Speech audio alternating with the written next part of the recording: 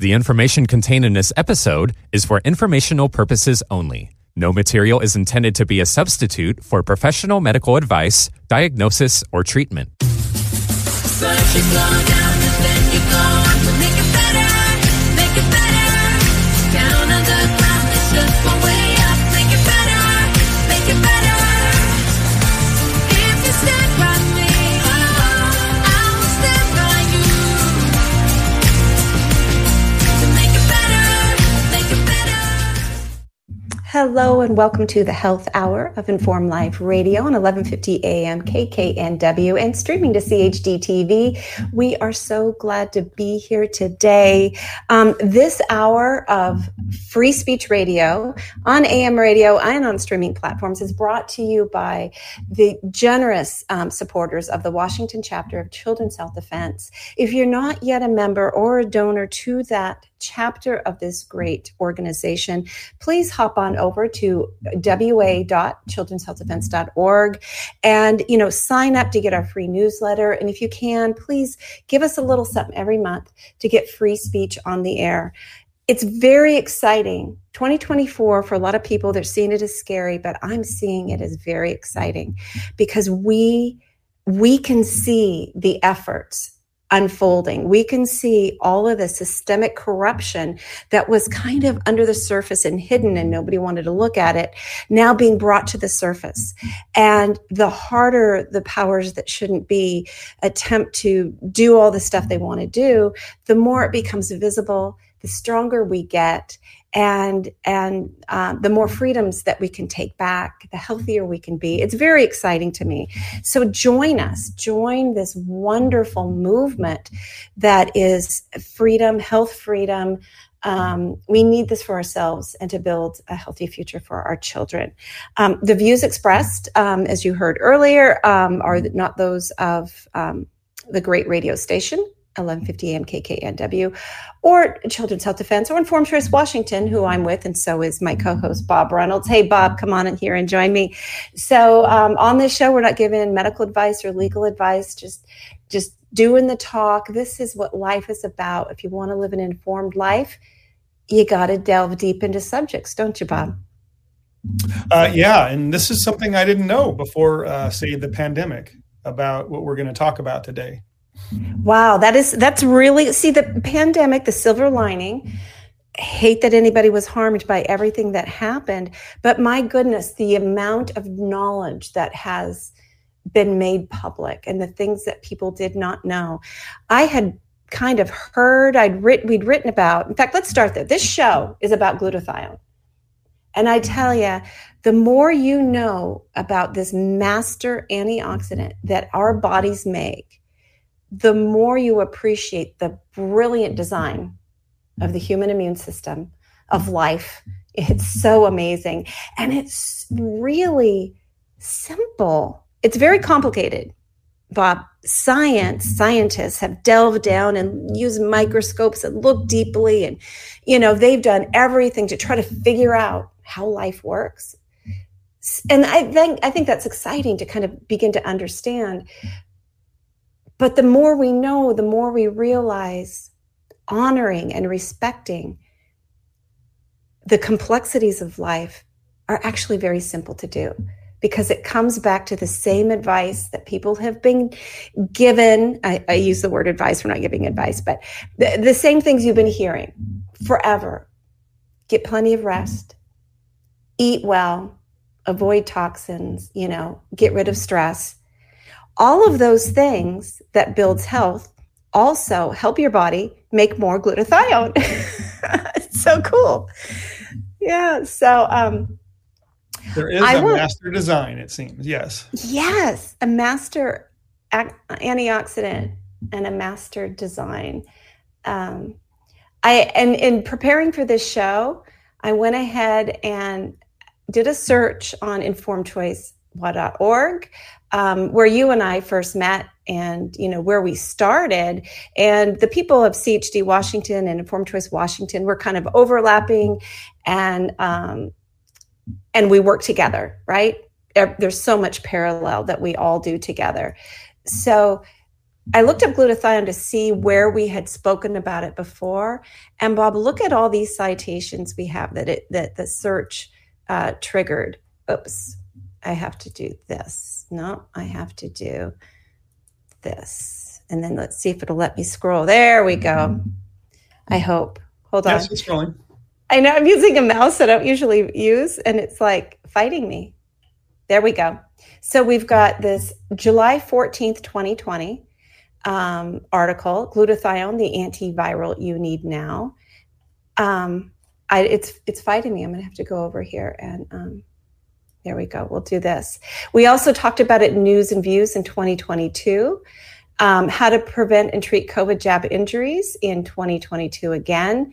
We provided Fogarty's formula when Dr. Ted Fogarty, who was on last week, got a CARES Act grant and worked with naturopaths to create this formula that includes the building blocks of glutathione. We talked about an inquiry committee in Germany where it was brought up.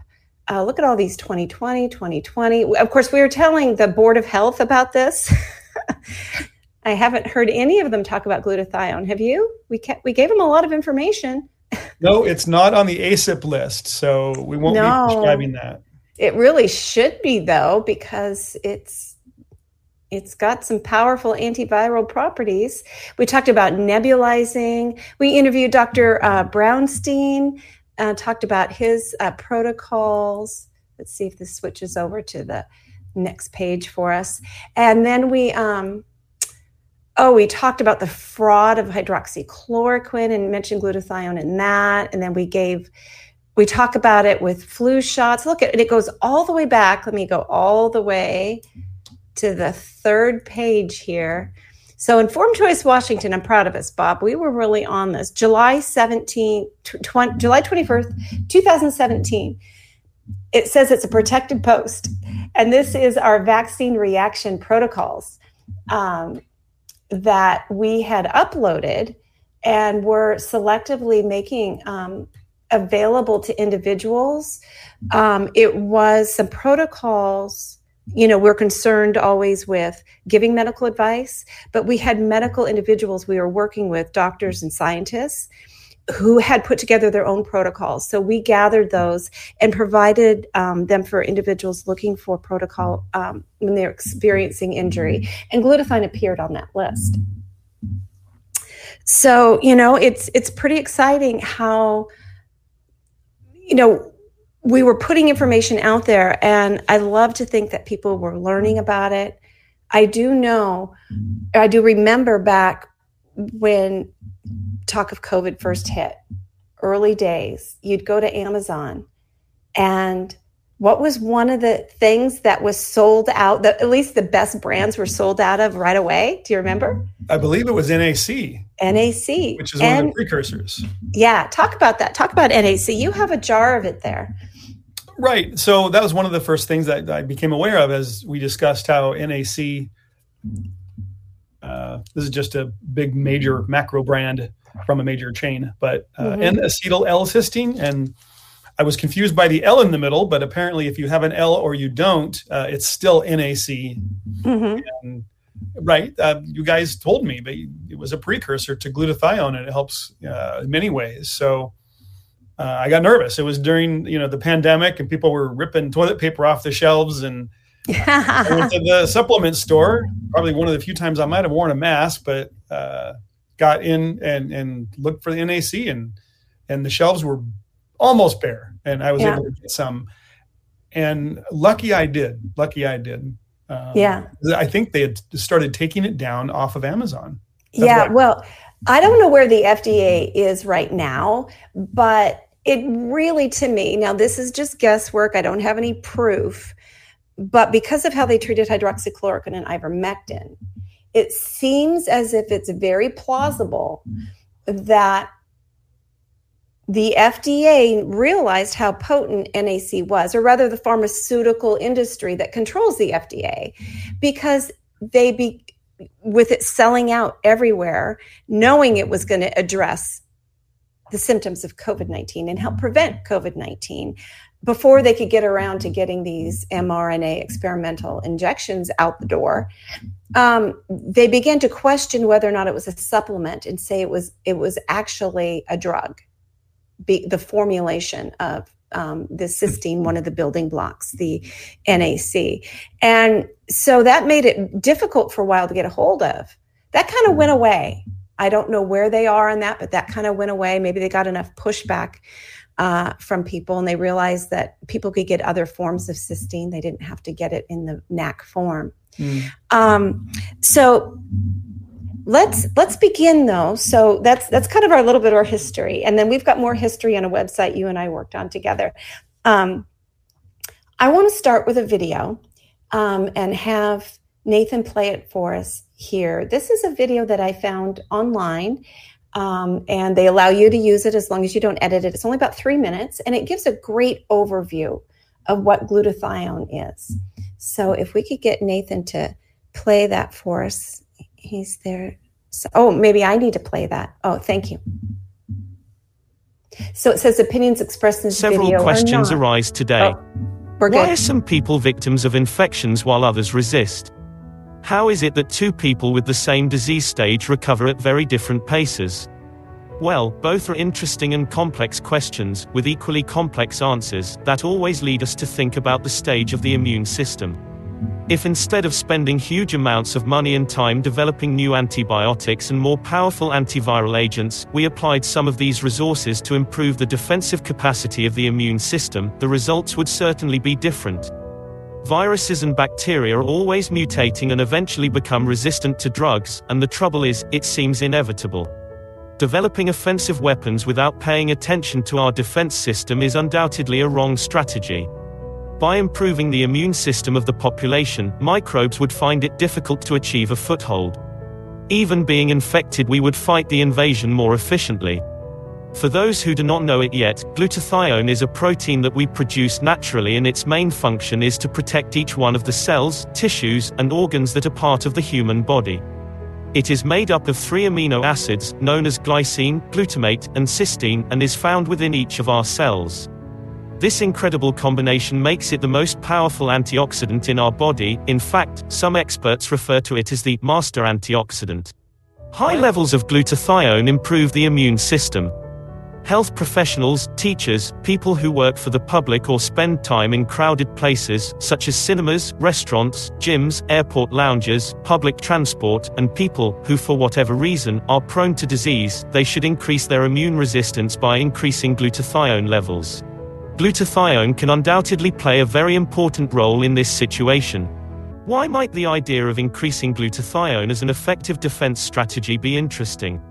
Taking into account the above arguments and based on the scientific support provided by the hundreds of studies that show that glutathione has a positive effect on many other viral diseases and plays an important role in the fight against infections, we can investigate in the database of www.pubmed.gov, where you will find articles on glutathione in relation to viral diseases such as the common cold, rhinovirus, the flu, influenza, AIDS, HIV, hepatitis A, B and C, the DNA virus, the RNA virus, retroviruses, and many more. It can be seen that most of the studied viruses thrive in a low glutathione environment and with high levels of oxidative stress. The importance of glutathione for health should not be overestimated. If there is not enough glutathione, invaders penetrate the body's defenses, infect it, contribute to wear and tear, generate collateral damage, and in the long term accelerate oxidation and aging. Intracellular glutathione is a fundamental and critical contributor to the immune response. It facilitates fundamental functions such as detoxifying, energizing, and it is considered the essential antioxidant molecule. The best defense against any virus is to strengthen the immune system. By maintaining an adequate level of intracellular glutathione, we will also adequately keep our immune system loaded.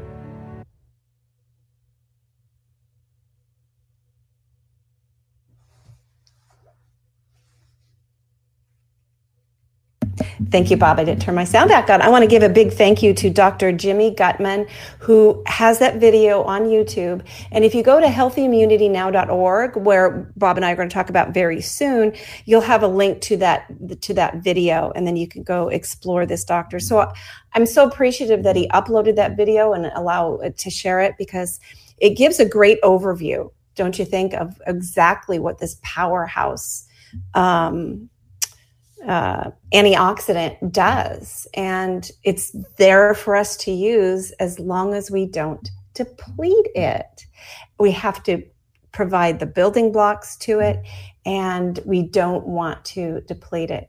So with that, I'm going to, I think, move over, Bob, to healthyimmunitynow.org. So in 2020, when all of this was first beginning, you and I really wanted to figure out a way to share really good information on how to support the immune system. But we knew very well, if we put something out there as Informed Choice Washington, things get labeled and attacked, like, oh, this is anti-vaccine information. And we really just wanted to put out good, solid information with resources, fully linked. So we decided we need a website separate from Informed Choice Washington to house this and put it up anonymously so people could just go explore the information. And it took a long time before we even told anybody. We put this up. Yeah, it was in the height of censorship and deplatforming, I believe, when we did this. Yeah, exactly. And it's still a very solid website. So, I haven't added to it in a long time. Once in a while I peek and edit, but because it's really foundational to supporting your immune system, no matter what viral or bacterial illness is going along, it shouldn't need too much maintenance. So the website that we created was healthyimmunitynow.org, and every week listeners, viewers hear a little public service announcement telling you about this website. So this is what it is. And there's a tab for glutathione. I think you have to go to the More tab to see it. But then glutathione is so important, it deserved its own page. So there you're going to find the video we just played, which is a great way to instruct others, in the basics of what it is. In a bit, Bob, we're going to play a portion of the other video from MedCram. Did you ever watch MedCram when over the past few years? No, I have not. That Dr. Seheult, Seheult, fascinating guy, really intelligent. He's like quadruple board certified MD in so many ways, describes things beautifully. I haven't kept up with him in the past year or so, but I really love to go watch his work. I need to go back and see the things that I have missed. Excellent citations, a great place to go down the rabbit hole on topics. But I want to, we have a graph here that, people will explore, and it gives a lot of citations to different PubMed articles. You can look up the numbers that are given there to go look up what they're citing, but we'll skip that for now. It's a little bit heavy for the radio. But one of the most important things, Bob, is this: acetaminophen. Avoid acetaminophen. Yes. This is so huge. Now, we've all heard, and we hear often, we heard it for COVID, but it's sort of standard advice, even pre-COVID, for the flu and other things, is that, go home, get rest and fluids, take Tylenol for your fever, which is acetaminophen. And this advice has infuriated me for a long time, because if you look up acetaminophen and how it acts and what it does to the liver, you know that you're depleting your glutathione when you take it. So I'll just read from our webpage here, Bob. Acetaminophen, also known as paracetamol in other countries, depletes glutathione. It is found in many pain, cold, and flu medications, Studies suggest that even standard doses may become toxic if taken at times of illness. So we've got a PubMed number you can look up, 199-53420. And the name of that article is Bacterial and Viral Induced Inflammation Increases Sensitivity to Acetaminophen liver toxicity. And this is a quote from that study.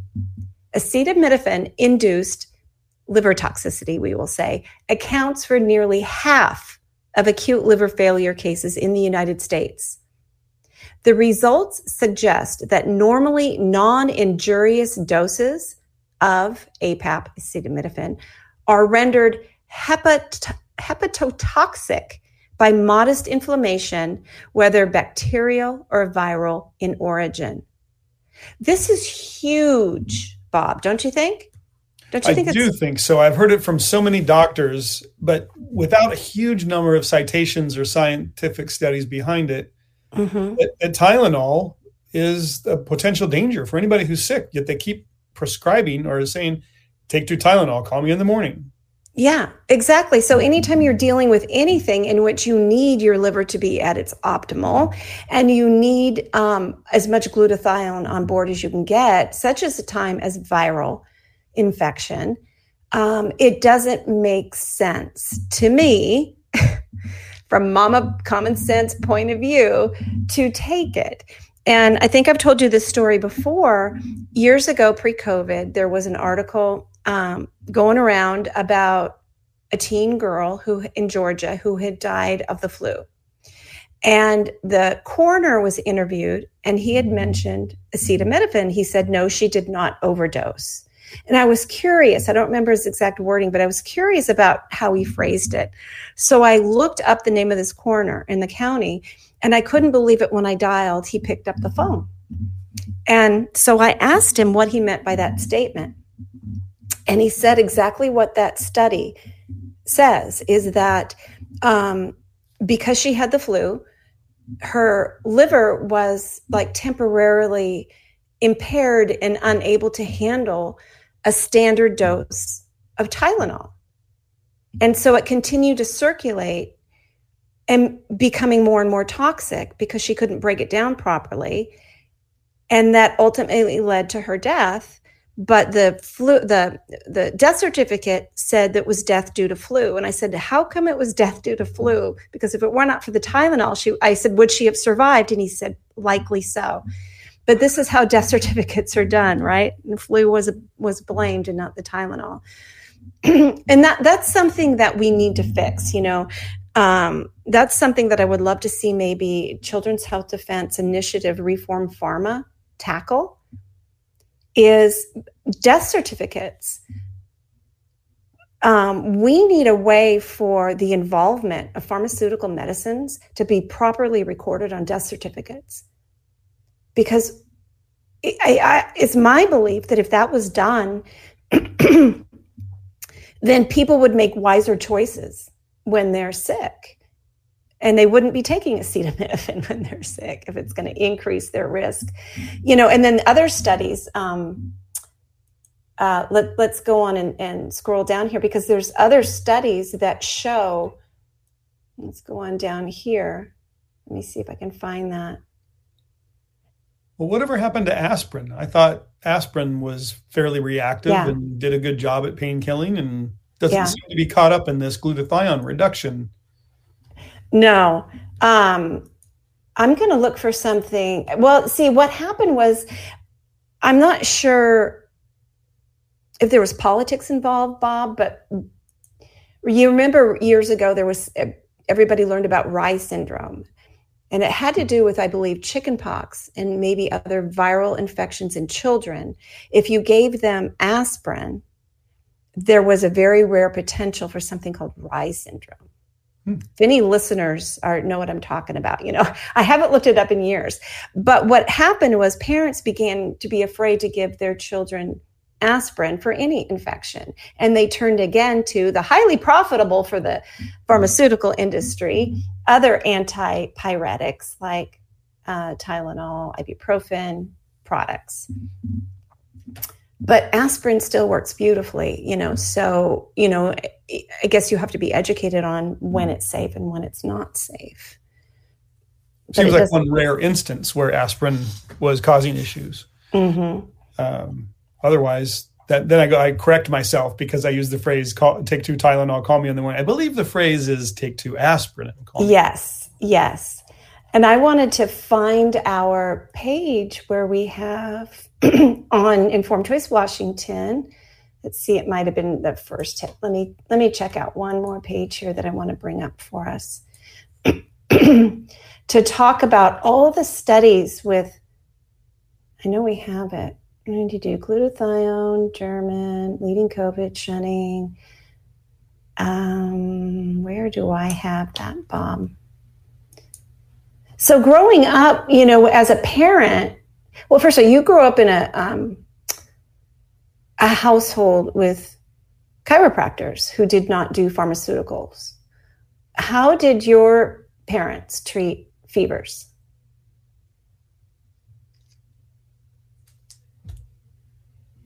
Trying to remember, but in general, it was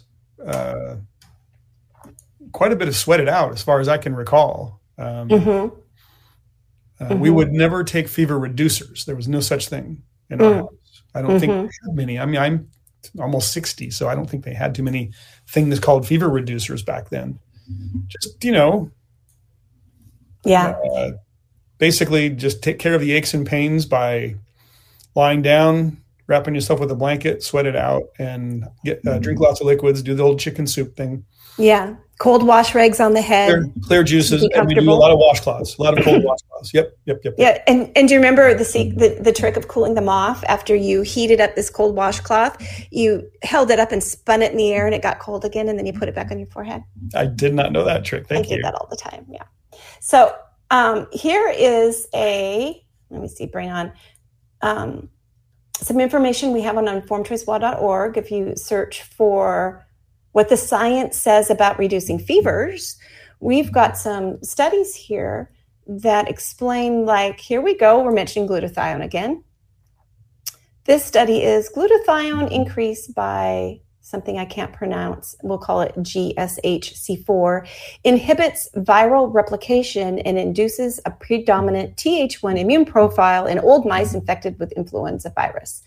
Anyway, basically just says that glutathione is important when you have the flu.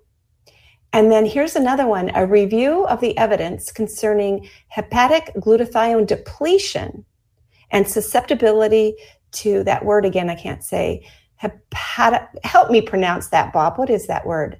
I'll pronounce it as hepatotoxicity. Oh, I like that. Hepatotoxicity. Okay. After paracetamol overdose. Now that is talking about an overdose. Here's another one. Bacterial and viral induced inflammation increases sensitivity to acetaminophen. Hepatotoxicity. Thank you. I'll just let you say it. This is a great abstract here.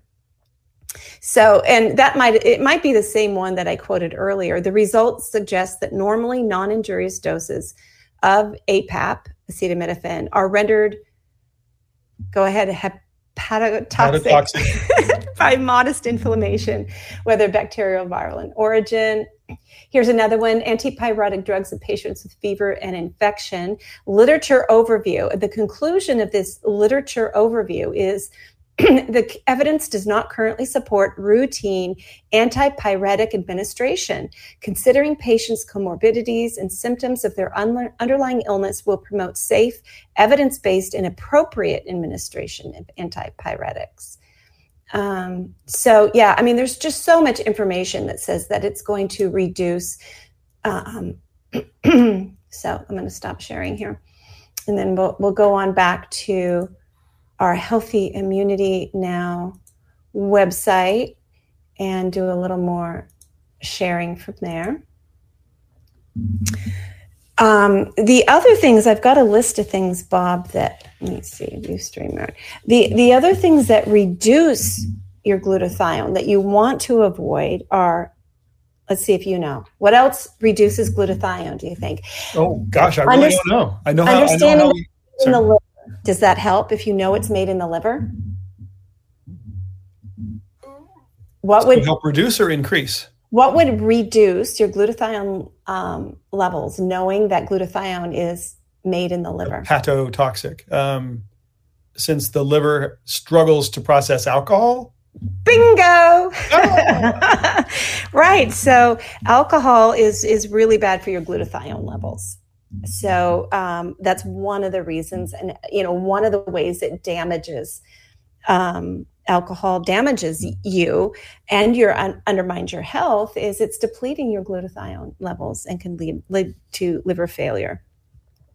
There are many prescription drugs that lead to depletions of glutathione, either from that product requires your body, as it tries to detoxify from the drug, to use lots of glutathione, or in some way it's impairing your liver, making your replenishing your glutathione levels more difficult. Stress. Anytime you're in a stressful situation, your body pulls on your antioxidant that it needs. And so that will deplete it more. And of course, environmental toxins, because glutathione is a master antioxidant. It's a powerhouse. It's like the janitor of your body. It goes and helps repair cells as they're being attacked and damaged, and replaces things as they're damaged. So if you don't have enough glutathione on board, it's sort of like your body is like this beautiful, fancy Park Avenue hotel. And I don't know, like a big rock band moves in. One of those 1980 rock bands moves in, who's now kicking the walls and destroying the hotel room. And you don't have any bouncers to get them out. And you don't have any to come in and repair that hotel room, right? That's a heck of an analogy, Bernadette. I like analogies. Yeah. So, you got to make sure you've got your muscle on board. So when the viral invasion happens, your guys can get to work. So it's so important. So let's look again at some of these resources that we have on here. Glutathione deficiency, most likely the cause of serious COVID-19. We're gonna talk about that in depth in just a minute here, because I discovered that article by somebody in Russia in 2020. Published this. It's fantastic. And the other video that we're going to play a clip of from that MedCram, he addresses this really well. The efficacy of glutathione therapy in relieving dyspnea. Do you know what that is? Dyspnea? Dyspnea, no. Yeah. So that's another one that's on here. And I apologize, I didn't review it again before coming on the show. But we talked about bacterial and viral inflammation increases sensitivity to acetaminophen, and that's going to harm your glutathione levels. Glutathione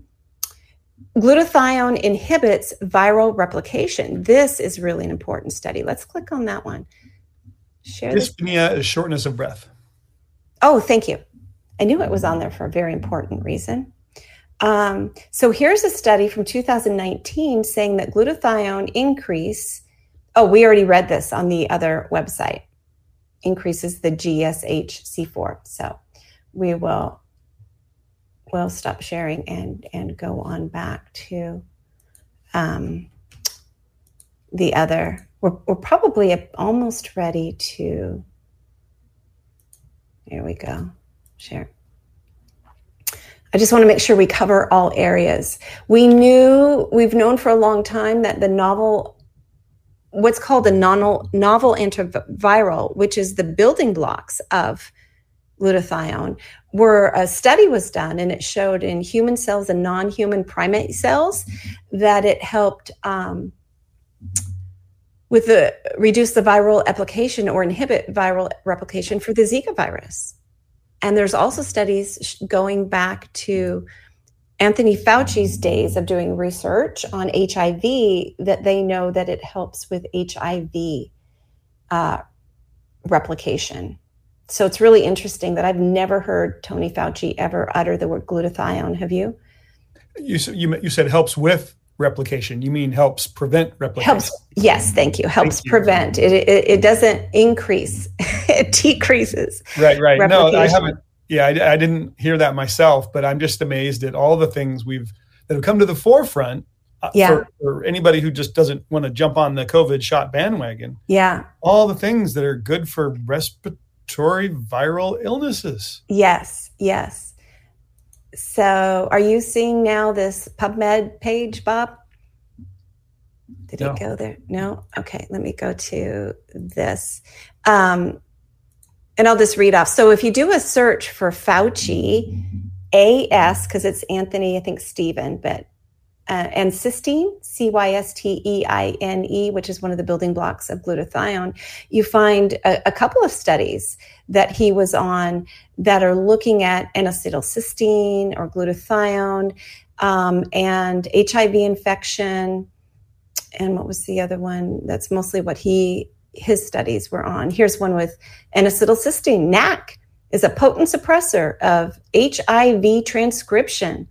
How about that, So you can't tell me that the powers that shouldn't be don't know about God's brilliant tripeptide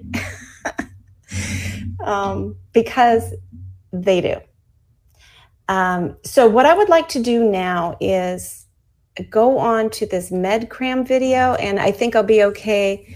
I think it's queued up. Nathan has it queued up for us. So this is a YouTube page, MedCram, and it's Dr. Seheult, Seheult, that we're playing a clip from that has to do with that Russian study he talks about in glutathione and COVID-19. So I'll go ahead and click it and see if it plays. Also recently published, it appears as though a Russian researcher associated with a medical university also has a similar hypothesis and may have even come up with this before we thought of it. And the proposal is titled Endogenous Deficiency of Glutathione as the Most Likely Cause of Serious Manifestations and Death in Patients with COVID-19. And the abstract goes like this. Based on an exhaustive literature analysis and own observations, I propose a hypothesis that glutathione deficiency is exactly the most plausible explanation for serious manifestation of death in COVID-19 infected patients.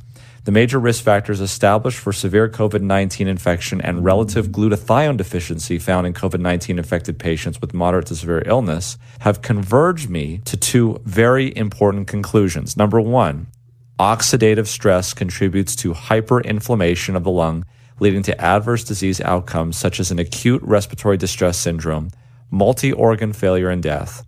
And number two, poor antioxidant defense due to endogenous glutathione deficiency as a result of decreased biosynthesis and or increased depletion of GSH is the most probable cause of increased oxidative damage of the lung, regardless which of the factors, aging, chronic disease, comorbidity, smoking, or some other, were responsible for this deficit. The hypothesis provides novel insights into the etiology and mechanisms responsible for serious manifestations of COVID-19 infection and justifies promising opportunities for effective treatment and prevention of the illness through glutathione recovering with N-acetylcysteine and reduced glutathione. And in his paper, Professor Polonikoff lists off a number of observations he saw with some COVID-19 patients. Here he has patient M, 34-year-old, with symptoms of fever, mild myalgia, appeared on the 8th day after contact with a COVID-19 positive patient and disappeared on the 6th day of disease without treatment. And you can see here that the GSH was about 0.712 micromoles per liter, and reactive oxygen species, which is bad, was at 2.075, which gives us an ROS to GSH ratio of 2.9. Here's another patient, 47 years of age, with symptoms, fever of 37.3, mild fatigue.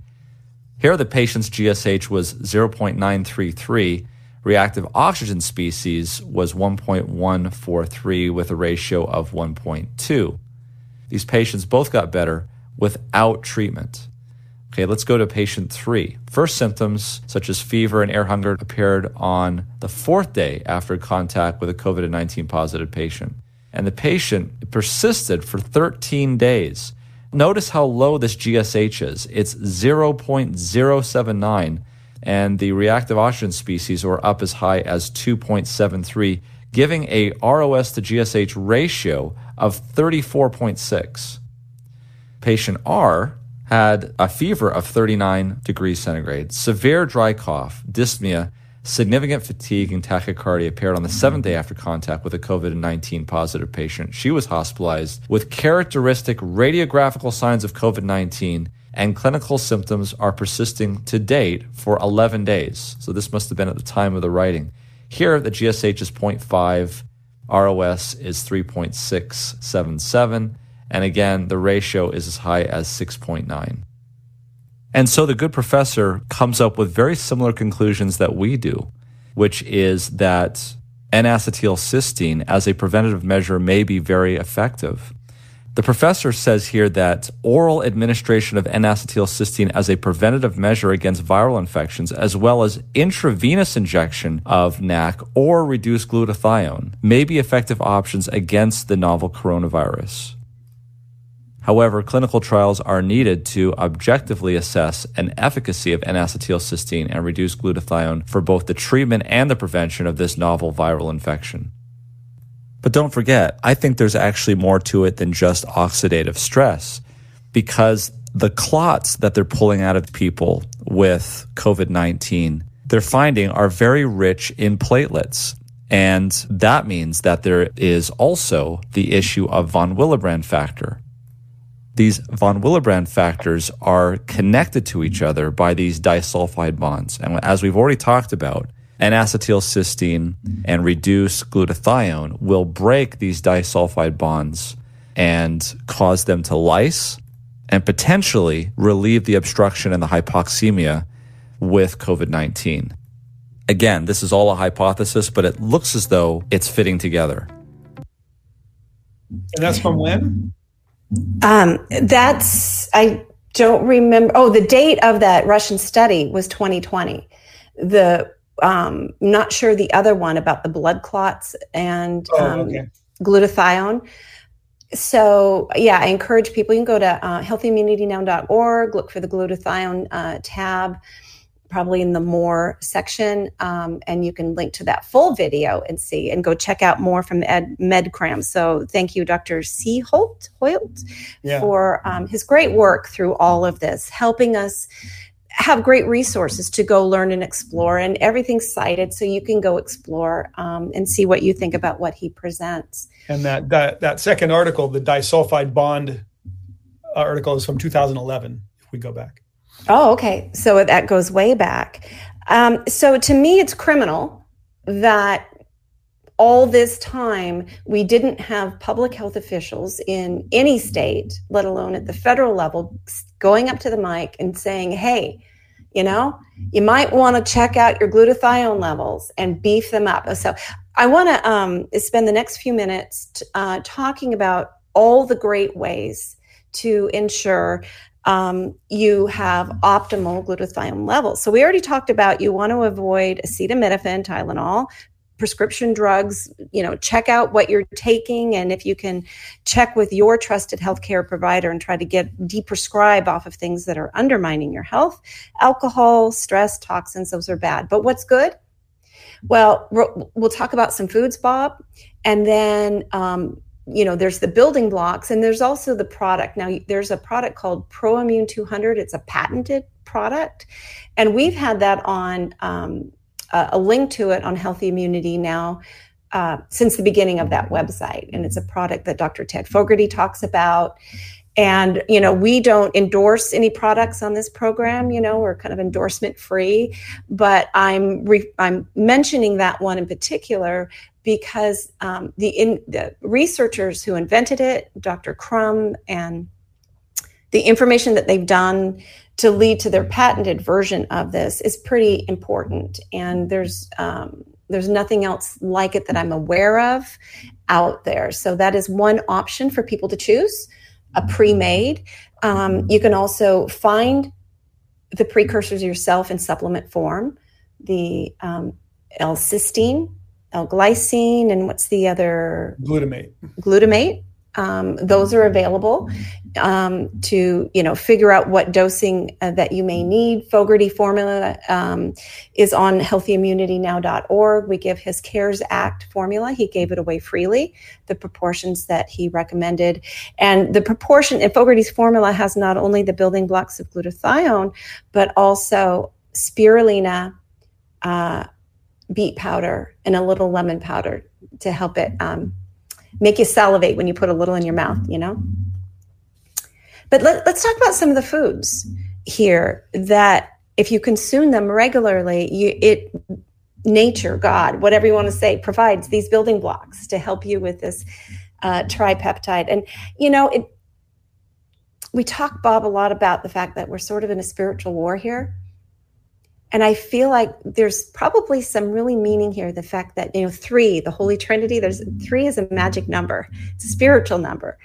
And it's 3 peptides, these 3 that make up glutathione, which is essential to all life forms. I mean, if I'm remembering correctly from what I've been told and looked up, I believe it's in all plants, animals, everything makes it. Maybe we can look that up real quick and make sure I'm not disremembering. So there's like 5 key things that you can bring on board or increase if you're already doing them.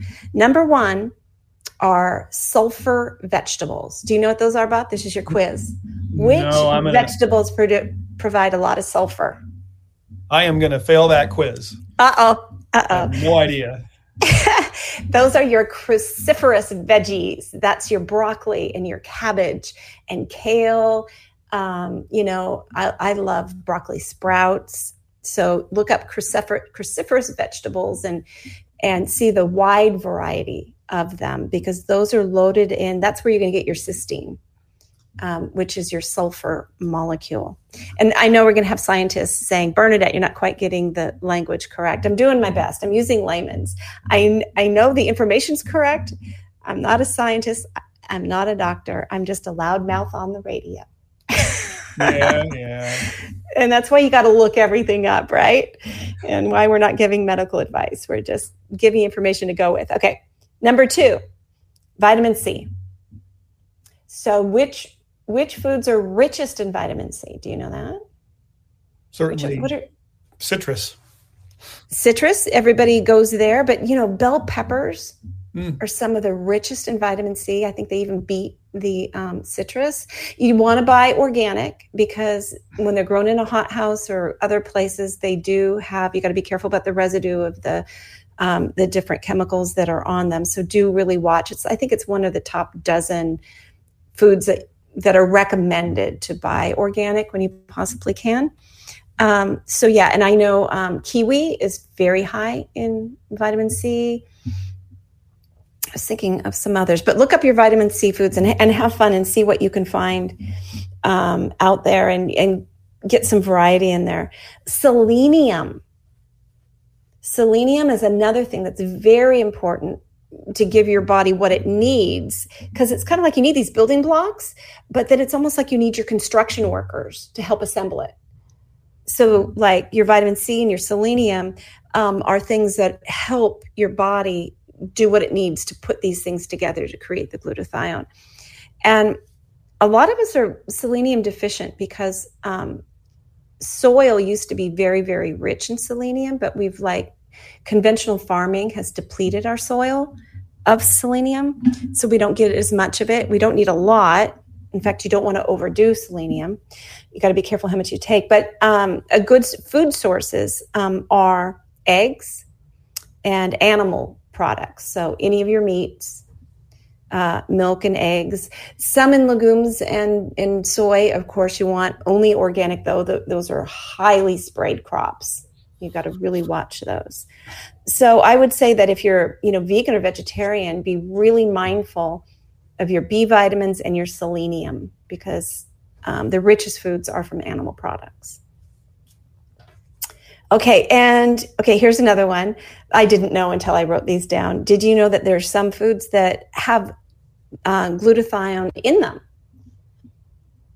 That when you eat them, there's enough that you get significant amounts of glutathione. So in your reading and research, Bernadette, I don't know if we're going to get to this later, but glutathione as its tripeptide is, you can get a supplement for that, or you can find it in foods as a whole, or do you need the precursors, or does it matter?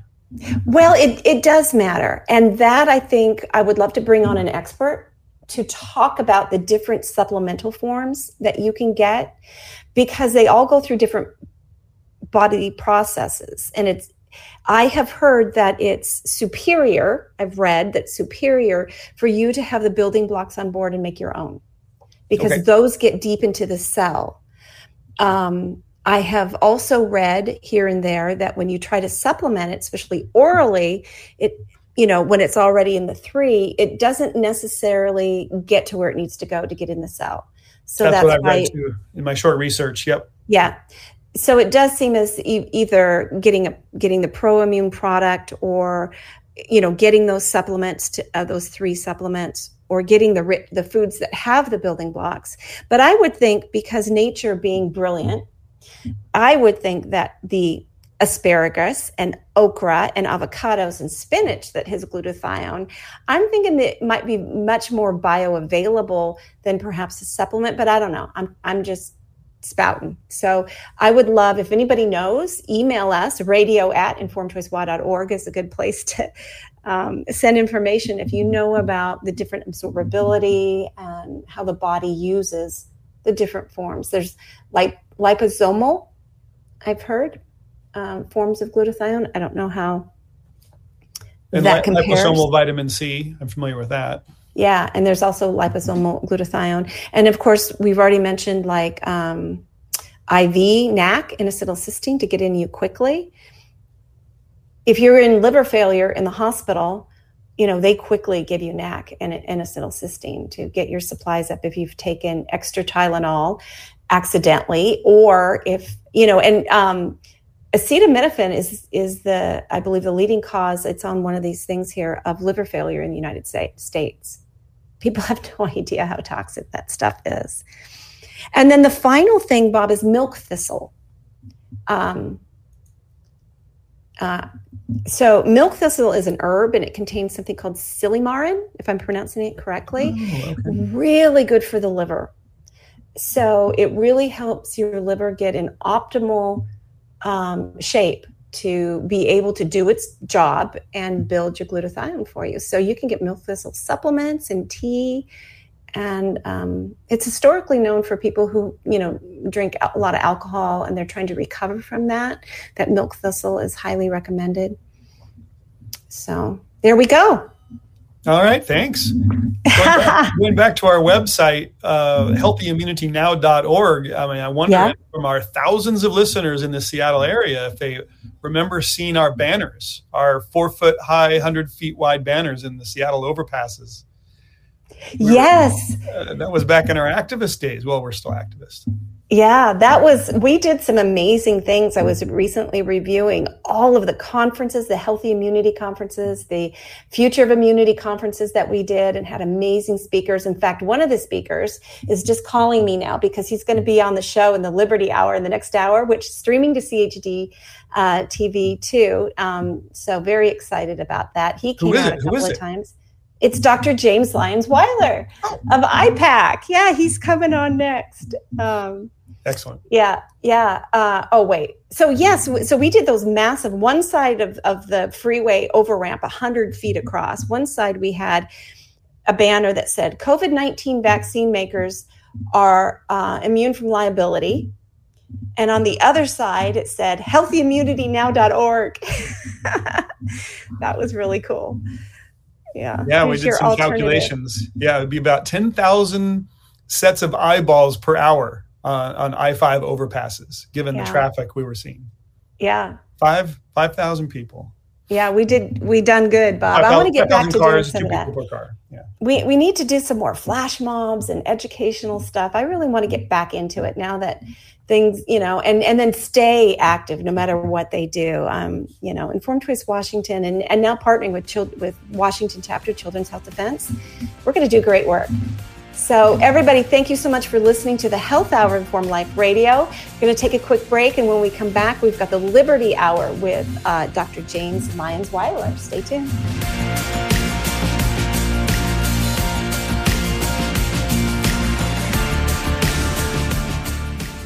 During this unprecedented response to an infection outbreak, it has been made very clear that shutting down lives and businesses is not sustainable or repeatable. We've also learned that it's unnecessary. Treatments exist and always exist.